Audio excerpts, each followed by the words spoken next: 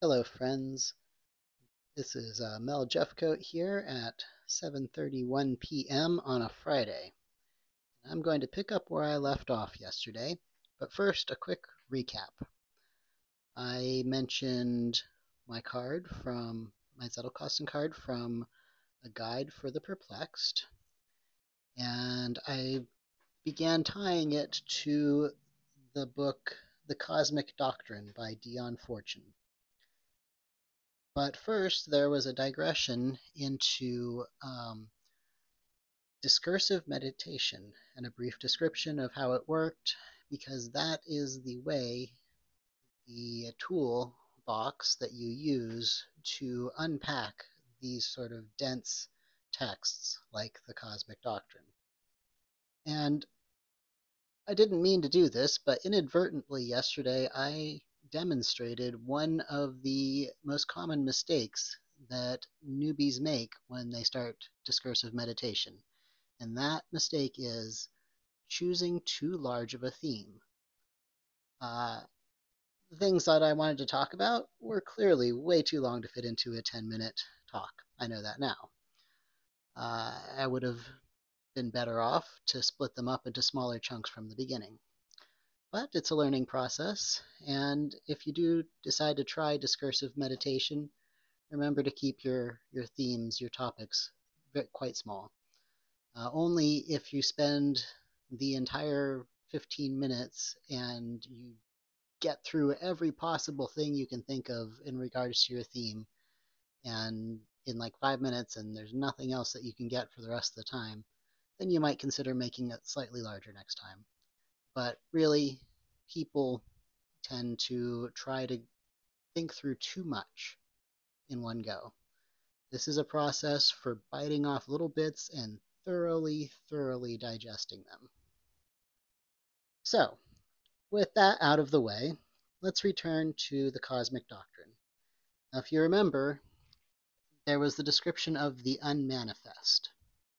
And if you haven't listened to the previous one, I recommend going back and doing that first. Otherwise, this will make even less sense than it might otherwise.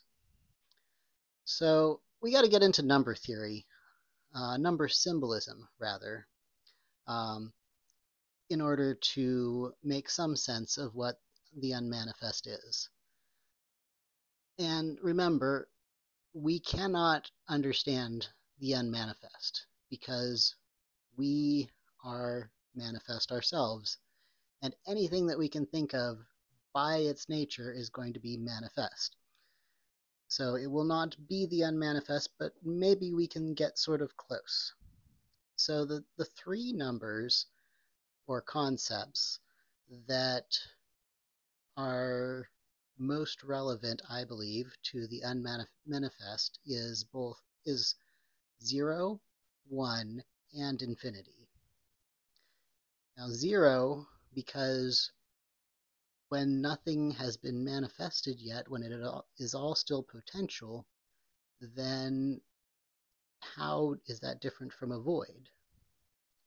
Until things pop into existence, how would you know? So 0, the void, that gets at one aspect of it.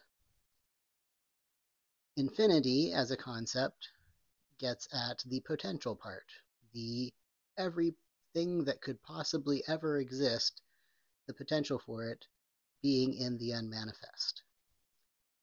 And 1, because 1 is the number of unity. And if nothing has come into manifestation, then all of the possibilities are equal in the unmanifest. And they are all unified. There is no difference among them. So 1. Now,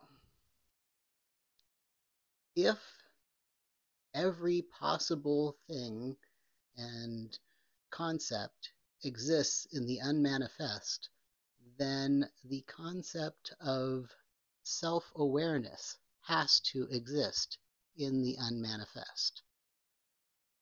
And since that concept of self-awareness exists, then it has to come into being, because self-awareness by its very nature steps outside of the self. So it was inevitable that the unmanifest would become aware of itself by part of it stepping outside, essentially. And right there, that is a separation. That is a binary. It is the symbolism of the number two, which is there is a dividing line, and everything on one side is one thing, and everything on the other side is another thing. In this case, the part that is looking at everything else is separating itself from everything else. Now, the binary is a really powerful concept, but it's also kind of a blunt instrument. It is overused, particularly in our culture. And a moment's thought, I'm sure you can come up with many, many different examples. Politics is simply one where everybody, if you believe one particular thing or you agree with one particular thing, then you must belong to the party that currently espouses that thing, and you must be the enemy of the other party. That's the narrative. It doesn't matter that real people are far more complex than that. The concept of the binary divides us up into two camps, if we allow it to. So the way to get past a binary, one way to get past it, is to turn it into a ternary, number three.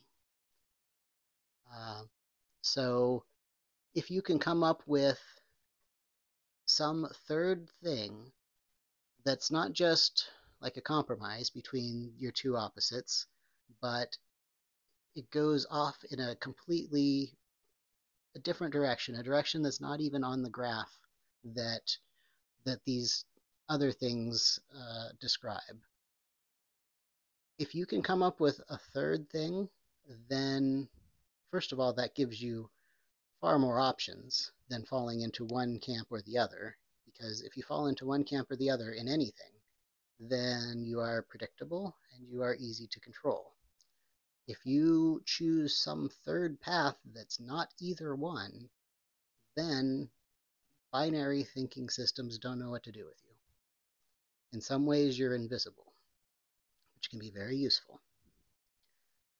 And the other benefit, or another benefit of ternary thinking, is once you conceive of one path away from a binary, then it becomes much easier to see many others, because the third path that you may have first come up with, that's not the only option. That, if you think it is the only option to get past the binary, you've just created another binary, right? With your option being one side and the other two options being the other. So don't fall into that trap. So once you've created or found your third way, then it becomes easier to see a fourth way, a fifth way, a hundredth way, and to recognize the different paths that people can take. Now, to tie this back, I know this has been a very long digression, but to come back to that card that I pulled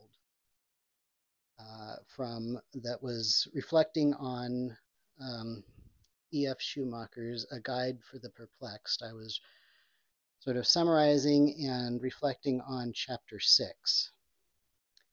So I'll read this again. Inner experience is based on attention. When attention is unfocused or focused on thoughts, emotions, or the outer world, one behaves as an automaton. Directing attention to attention itself leads to the eventual emergence of the programmer, the inner being that suffuses all thoughts. This is waking up. So I hope now that I have described my thoughts on how the unmanifest becomes manifestation, that you can see how it relates to this. Because if you are unconscious, if a person is unconscious of what they do, if they're not self aware, then they are, in some sense, like the unmanifest. And becoming self aware and being able to make choices that are different from the influences that are all around you, being able to see them and potentially transcend them, that I believe is waking up. So hopefully this little foray into some esoteric thought has not been too confusing. I'm happy to discuss it with anybody if you have any questions or thoughts. Um, I'm just going to go ahead and say my email address. I'd certainly love it if you subscribe to my newsletter, but no need if you just want to talk. So it's Mel, M-E-L, at industrialalchemy.com, and it'll be down in the show notes. Um, well, no, never mind. I'm not going to put it in the show notes because then uh, that opens it up to bots.